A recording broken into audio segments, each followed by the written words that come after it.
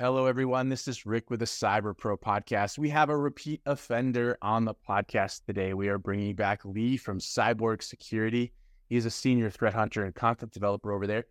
Lee, just weird background. You were episode number 164. We are pushing 300 now. You came in March of 2022, had a great response, and we wanted to bring you back. So thank you so much for being back on the podcast. No, thanks for having me. It's been a pleasure. Since March 2022, a lot has happened, but I'm eager to talk more. Perfect. Lee, that's my first question. What have you been up to since the last time you were on the Cyber Pro podcast? Ooh, so I think I can remember what I was doing in March 2022. I had just submitted my application to get accepted to Black Hat USA to conduct our Cyborg Security's Threat Hunter training. A couple months or a month later, I was accepted. I got word that I was. And then that whole year was basically building that up, building that, and then actually delivering it. So I got to do the training here or at Black Hat 2023. That's amazing. And for everyone out there who is in the cyber professional world, we kind of all know what Black Hat is, but why is it so cool that you got an opportunity to do some training at Black Hat? So I guess the cool level, I gotta say, Black Hat seems to me to be the almost like SANS certification training is like you're gonna have people that are going there to learn on bonus side on the company's side.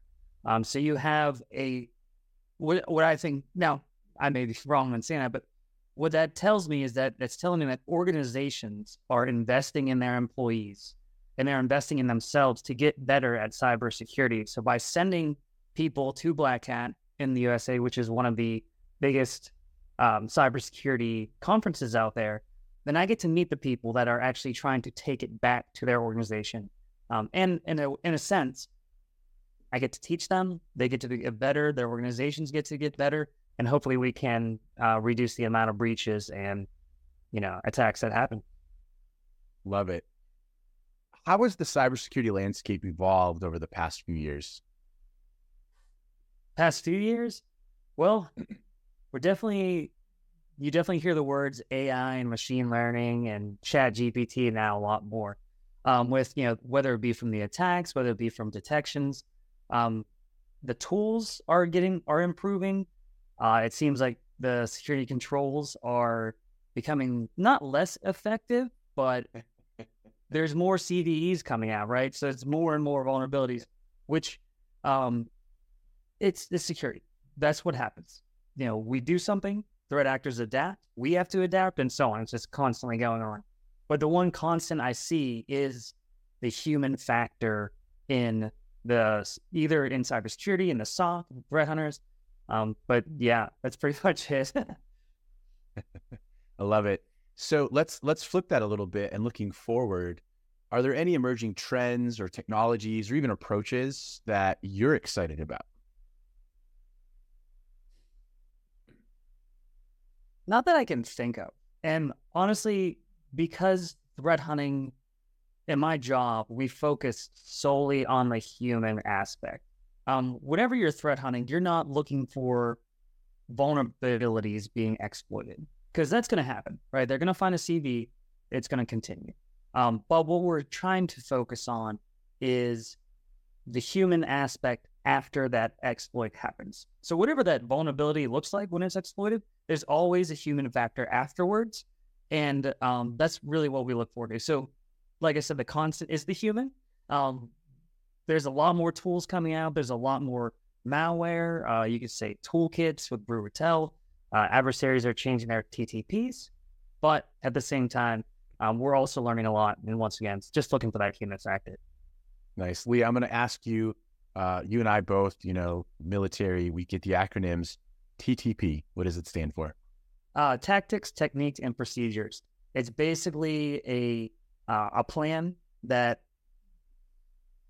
I want to say advanced adversaries follow. So basically they say, here's what we're going to do, or here's our goal, here's how we're going to achieve it. And it's basically a playbook to say, once we get on a compromised machine, what do we do next? Then how do we do it? And then that's basically how they work through the whole attack and get to their goals. That's basically what TTP is. And would you agree that a major goal today is monetary, right? Oh, absolutely. I mean, I think I've read 3 or 4 articles about Lazarus Group just within a month or two, mainly focusing on cryptocurrency. Because whenever you, and not to get political here, but whenever you restrict trade with a country like that, I mean, they're gonna have to find a way to make money. And if they can't do it internally, they got to find a way to do it externally. No, I love it. Lee, I'd like you to talk to me a little bit about, how you work with customers, how you look for indicators of concern or compromise, how you threat hunt, and why it's such a cool, opportunity for your customers to get access to you guys. So the one thing that we provide, not just the initial queries, and all our initial queries can be found in the Hunter platform, which we are the community edition. So shameless plug, I guess. They can sign up for and get a subset of our queries. But the idea is we give you a package or a hunt package that has an initial query. Right? You throw that in your environment, whatever tool you're using, if you support it, and hopefully you don't get results because if it's a targeted attack, then that means you're probably compromised already. But if it's a general hunt idea, like looking for abnormal PowerShell usage, you might start finding results. But the idea is that we provide the initial query based on a hypothesis to get our customers started.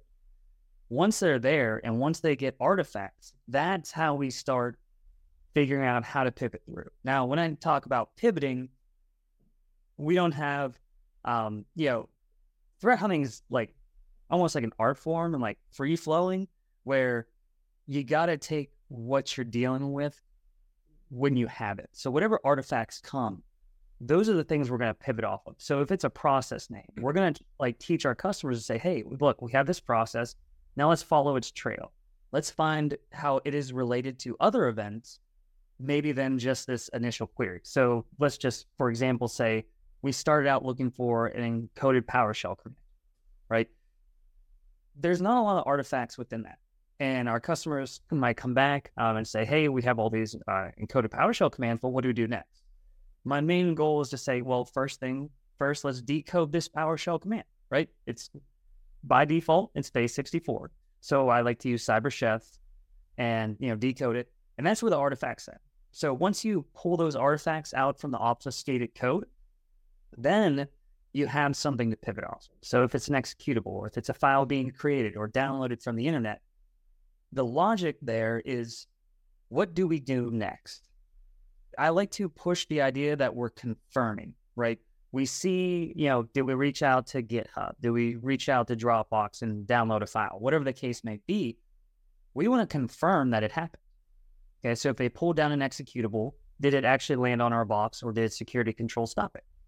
And you can, look at, depending on your tools, file create event types, network connections to that DNS or to that IP. And then if it is an executable, we like to say, well, did it run? Yeah. So we'd like to take that executable name, create it or craft a new query around just that, and take a look at the trail. And there's a lot going on because you could have one artifact that leads to 4 or 5 different event types, which makes the threat hunting a little tougher and more detail oriented. But the idea is we're looking for relationships between the data.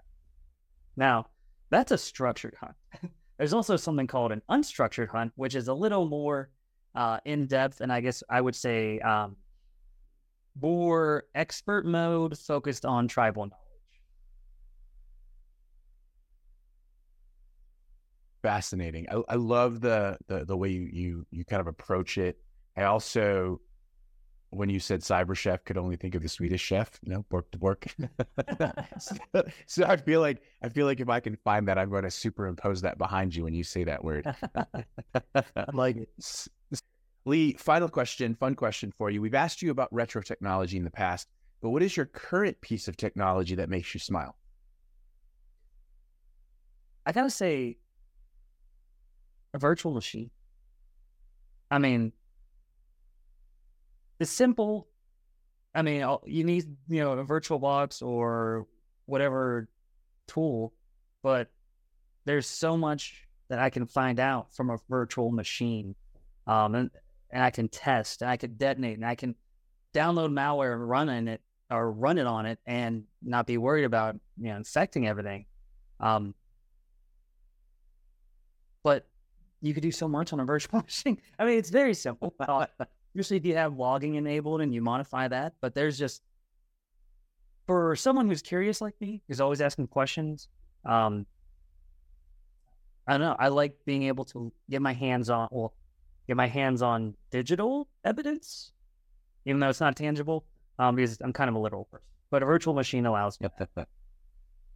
Nice. Lee, thank you so much for being on the Cyber Pro podcast again. No, thanks for having me. It was a pleasure. Good night. Thank you for tuning into the Cyber Pro podcast. Make sure to like and subscribe so you don't miss out on new podcasts and all of our cool bonus content.